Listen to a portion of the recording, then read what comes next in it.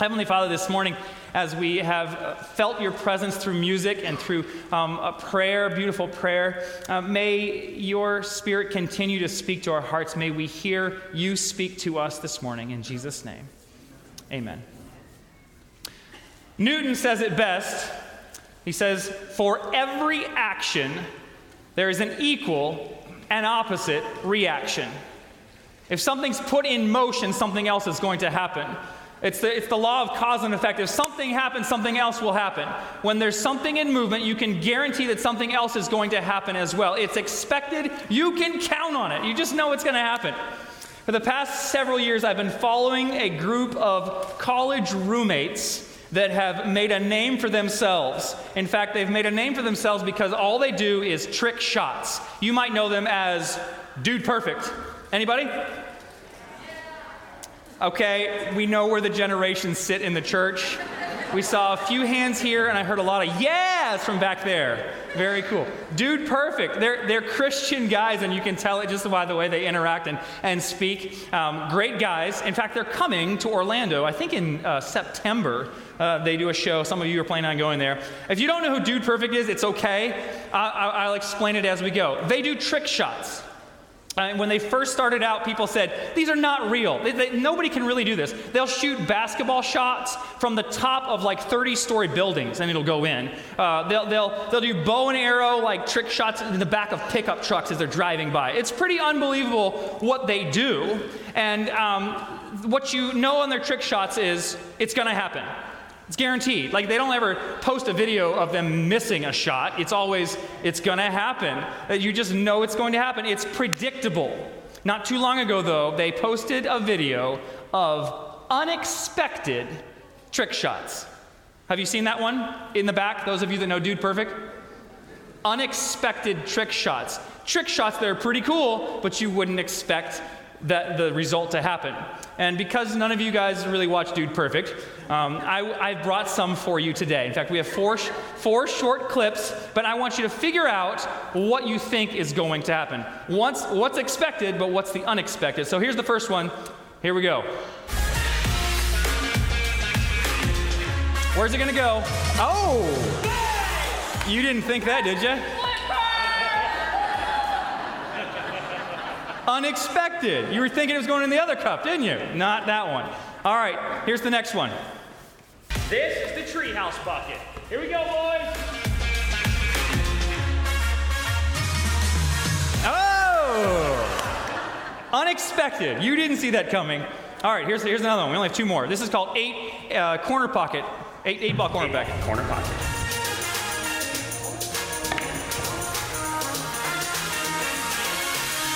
There's more.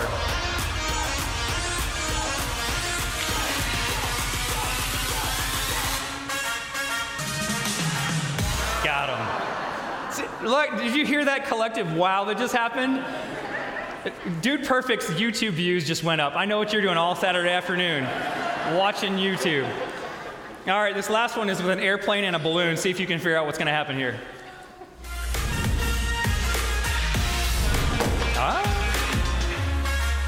You guys are probably thinking to yourself, what about the blue balloon? There it is. Unexpected things happening. Not predictable. You don't know what happens with the unexpected. In 2004, I started playing golf, and I was terrible. So bad. In fact, I was the task force dean at Auburn Adventist Academy out in Washington State, and the head dean there said, hey, let's go golfing. And I said, great. He had an extra bag of clubs, and so he handed them to me, and we got to the golf course, and I didn't even know that you had to strap the clubs into the golf cart. And so as soon as he hit the gas, the whole bag and the clubs spilled out across the golf cart path. We get to the first hole, and I'm trying to impress him. I don't know what I'm doing, so I swing as hard as I can. The ball ricochets off a tree and heads straight for a plate glass window on somebody's house, and it barely misses the window. A year later, still terrible. I mean, I'm still terrible today, but I really enjoy it. A year later, I'm golfing at my home course in Calhoun, Georgia. It's like a little executive course, costs $5 to play 9 holes. That's about my skill level and as much money as I want to invest in this as well. And we get to the course, my dad and I were playing. We get to the fifth hole. The fifth hole is 110 yards, par 3. If you know golf, you know what I'm talking about. There's an elevated green, so it's a little lower of a tee box. And I go first, get my pitching wedge, line up my shot, swing, make good contact. It sounds good. It looks good. It's flying. Is it going to land on the green? It lands on the green, and I watch as it rolls and disappears. And I think to myself, did that just really happen? And I look at my dad, and he says, does that really happen? He hurries up and hits his shot and slices it way over into the woods. We jump into the cart. We go to the top of the hill, and we're looking for my ball. We look all around the green. We don't see it. We look on the green. We don't see it. And so I walk over to the hole, and I look inside, and it's full of water because it rained that morning. But after reaching down in the hole, I pulled out my Nike One hole-in-one ball. That's unexpected. We've all had unexpected things happen to us, things that aren't planned, that you're not thinking are going to happen, but it happens. The guy in front of you at Starbucks buys your coffee. The police officer that pulls you over lets you off with a warning.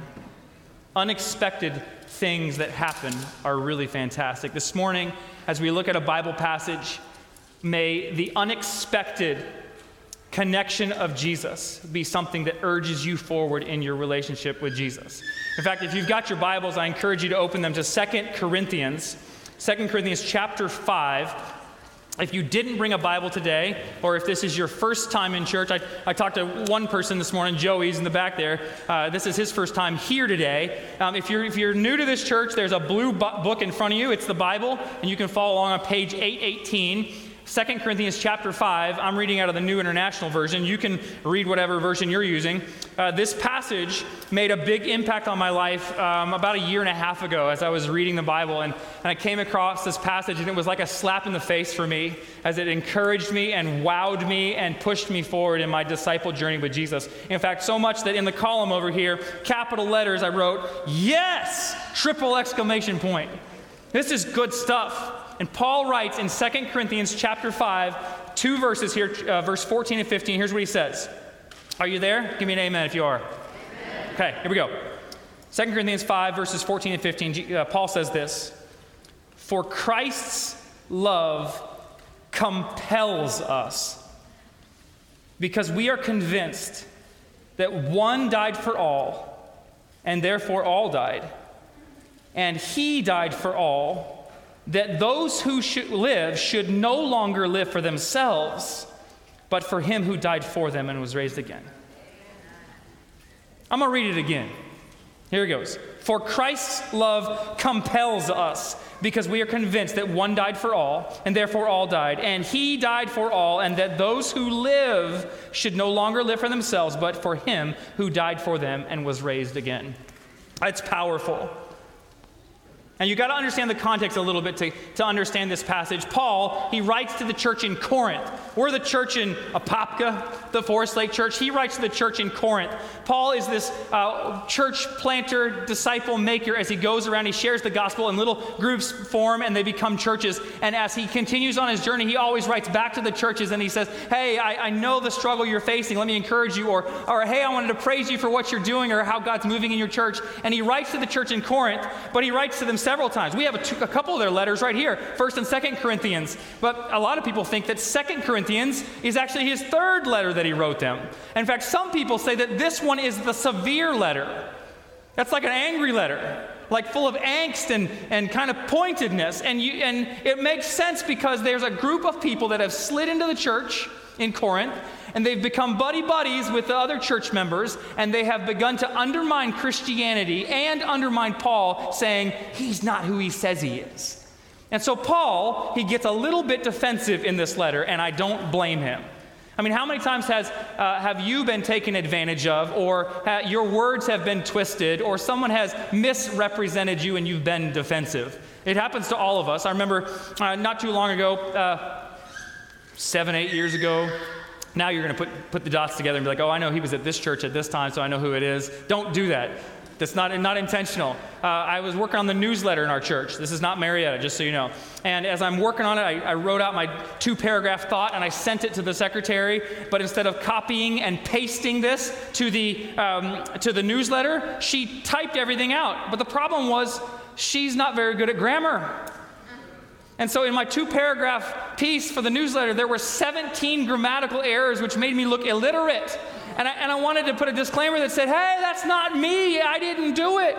And Paul, as he writes in 2 Corinthians, he's defending himself saying, I am, who God has made me. I am Paul, this church planter that God works through me. And he's defending the Christian church too. He's defending the character of Jesus.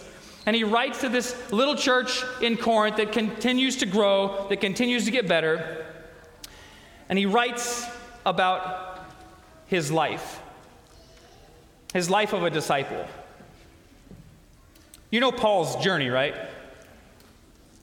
You know he always wasn't Paul.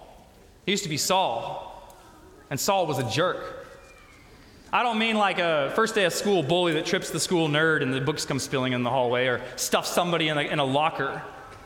The Bible describes him as a murderous person. A jerk that's killing people. In fact, he gets permission from the high priest to go and seek out people, followers of the way. That's the Christian disciples that want to grow with Jesus. And so Saul, he's out killing Christians. And as he's on the way to Damascus, this light from heaven shines down on him, and he hears a voice. It's Jesus. And Jesus says, Saul, Saul, why are you persecuting me? It's the unexpected. It's a connection with Jesus that you didn't even know. And he has this experience, and for the next 3 days, he's blinded. He lives in darkness as he wonders how he can live for the light. God works a miracle through Ananias as he goes to him and gives him his sight back. He gives him the anointing of the Holy Spirit, and he gives him a new identity and name, and he becomes Paul. Paul's story is unexpected. He experiences something that I think not many Christians experience, and that is a conversion. In fact, I wonder if there's a problem in Christianity, a lack of conversion. In fact, I might step on some toes this morning, and it is what it is. I wonder how often do we live inside of our Christian bubble because it's so comfortable, and we only have Christian friends, and we're only friends with the neighbors that are Christians. And we only go to schools where other Christians are. And we only hang out with other Christians. And our kids only have play dates with other Christians. And what happens is we become a group of people where our worldview looks like a club instead of looking like a mission field. And the more we shelter and huddle together as Christians, the more complacent and apathetic we look. And Christianity, instead of being a movement that sweeps across the globe with the message of Jesus, it turns into a worship service that happens once a week. All too often, Christians lack a conversion experience, an experience that is unexpected, that you didn't plan on. And sometimes I wish that each and every Christian had some sort of a conversion experience, this unexpected experience, because I believe that would transform us into an army that sweeps across the globe, that shares the message of Jesus with every person that we meet. I often dream of a time where Christians don't exist to consume, but we exist because of a conversion to be fully devoted disciples that are compelled to share Jesus with someone else. Paul says it, for Christ's love compels us. Because of the experience in Jesus' love, he is compelled to do something. Now that word compelled, it's an interesting word because oftentimes I think it sounds like the word obligated. I'm compelled to help mom with the dishes because she made supper, so I'm going to help her. I'm compelled, I'm obligated. I'm compelled to give him $5 because I'll feel guilty if I don't give him $5. It feels like an obligation, right? It sounds like something that you have to do. Have to do sounds like someone's ordering you to do something. Have to do is like your boss walking in and you have to close the Facebook tab on your computer because you're supposed to be at work, so you have to do it because you don't want to get in trouble. Have to do is someone that's barking orders at you. Have to and get to are completely different. Get to is something that you get to enjoy. Get to looks like this. Not too long ago, I was driving home from the church, not here, driving home from the church. As I was on my way, I passed this little Catholic church. And as I'm coming up on the church, I see in the parking lot there's this elderly lady, and she's outside standing next to her brown Honda Civic. Looks like a nice new car, one maybe her kids bought her so she doesn't have any car trouble. And she's standing out, and she's looking at the wheel, looking at the tire. And as I'm driving up, I realize that she has a flat tire. I can change tires in my sleep. I've done it 1,000,000 times. This is not an issue. I know how to do it. But it's also 1,000,000 degrees outside. There's never been a day in my life where I've been dressed up and said, hey, let's go stand out in the sun. When it gets above 70 degrees, I start sweating. I sweat through my shirt. I sweat through my pants. I become a sweater. It's terrible. And as I drive up, I realize this woman has a flat tire, and I was compelled to help her. Not I have to, but I get to. I pull over and I walk up to her and I say, hey, what's the trouble? And she's very distraught, and she looks at her tire and she says, I must have hit the curb at Kroger before I was heading home, and now I have a flat tire. And 10 minutes later, she had her spare tire on, and she was on her way, and I was back in the air conditioning. And I thought to myself, what an opportunity that I got to be a part of helping this lady. I was compelled to. I got to help her. And when Paul talks about being compelled by the love of Jesus, it's an I get to, not an I have to. He basks in the love that he's experienced from Jesus, and he gets to do something else. Now, what I love about this passage is that Paul continues on in verse 20.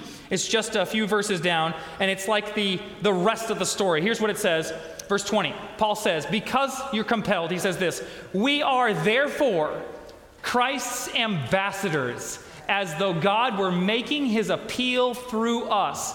Man, did you get that? I'm going to read it again. We are therefore Christ's ambassadors, as though God were making his appeal through us. Guys, it's crazy that we get to experience Christ's love, that he allows us on his mission. He doesn't need us, but he asks us to be a part of what he's doing. The God of the universe is all powerful. If he wants to spread the message, it just happens at the snap of a finger. Yet he invites us on his mission as ambassadors, that he can appeal to others through us. Are you compelled this morning? Have you had a conversion experience accepting Jesus' love, and has it compelled you? Who has God placed in your life that you can be the ambassador, that God can make an appeal through you? One of my favorite parts of this church is that this church is not afraid to do things differently, even if we don't know how it's going to turn out. Last Sabbath was an example of that. We kind of broke the mold on what church looks like, and we did serving Sabbath. And I'm sure there's some people that thought, man, didn't get my church worship experience, and I get that too. You're totally fine. But what a neat Sabbath last week. Several years ago in Marietta, our church did something called Live Well Marietta. The church in Marietta is at the heart of homelessness for Northwest Atlanta. Just down the street from the church is a homeless shelter. Just across the street is the VA clinic. There's homeless people living all up and down Cobb Parkway, right there in front of the church, in the woods, behind the church, all over the place. And because it's a homeless center, we thought, how can we minister to the local community that's right around us? And so we created something called Live Well Marietta. And on a Sabbath morning, the church showed up. We set up tables. We set up chairs. We set up 10 different hair cutting stations from Sports Clips. They joined us. Free haircuts. We had a shower truck from Atlanta. It's called Hope Through Soap. They came and they hooked up to the fire hydrant. Free showers. There was clothes. There was doctors and nurses that were there to help minister and see their physical needs. There was STD testing, which I think is a little bit weird, but cool, whatever. We had it there. We fed them haystacks. Oh, yeah. They thought, what is this taco salad? And we said, no, it's a haystack, not a taco salad. And as we opened the doors, as we allowed people to come in, these people that were struggling with different parts of life, they came walking onto our campus. And One of the first guys that came on was this guy right here. Here's a picture of him. There's me in the hat, there's Pastor Luke on the right, and there's this guy with the beanie and the backpack. A cool dude. As he walks up the hill to the church, he's limping. In fact, you look at his shoes, and his shoelaces are pulled wide so there's more room inside his shoes. I don't know if he had the wrong size shoe or what was going on, but he's limping. And we welcomed him, we hung out with him, we hugged him. I mean, this was the day that nobody cared what anybody smelled like. Nobody cared what race they were. Nobody cared. It didn't matter because we were compelled to serve somebody else. And as he cycled through the different stations, he ended up at a station that I don't think I really would want to be at. It was the foot care station, the place he needed the most. It was just a table that had a pile of brand new clean socks on it. And there were chairs set facing each other for foot massages and for toenail trimming and you name it. In fact, we got this picture of him here. There he is. I don't know if that's a happy smile or if that's a grimace in pain. But two of the church members, you've got Walter Castro and you've got Chad Harlan sitting in the chair. They've got their gloves on, they've got ointment, they've got lotion, they've got salve, and they're rubbing the blisters and the calluses and the toenails and the gross stuff in there, but they're working on it because they want to? Yes, because they're compelled to share the gospel with someone else, because they are ambassadors. I don't know what your story looks like. If you've had a conversion experience that is life-changing, or maybe you've just grown up as a Christian and you just enjoy God's love. But my prayer for you this morning is that you are compelled to be an ambassador, to let God appeal to someone else through you.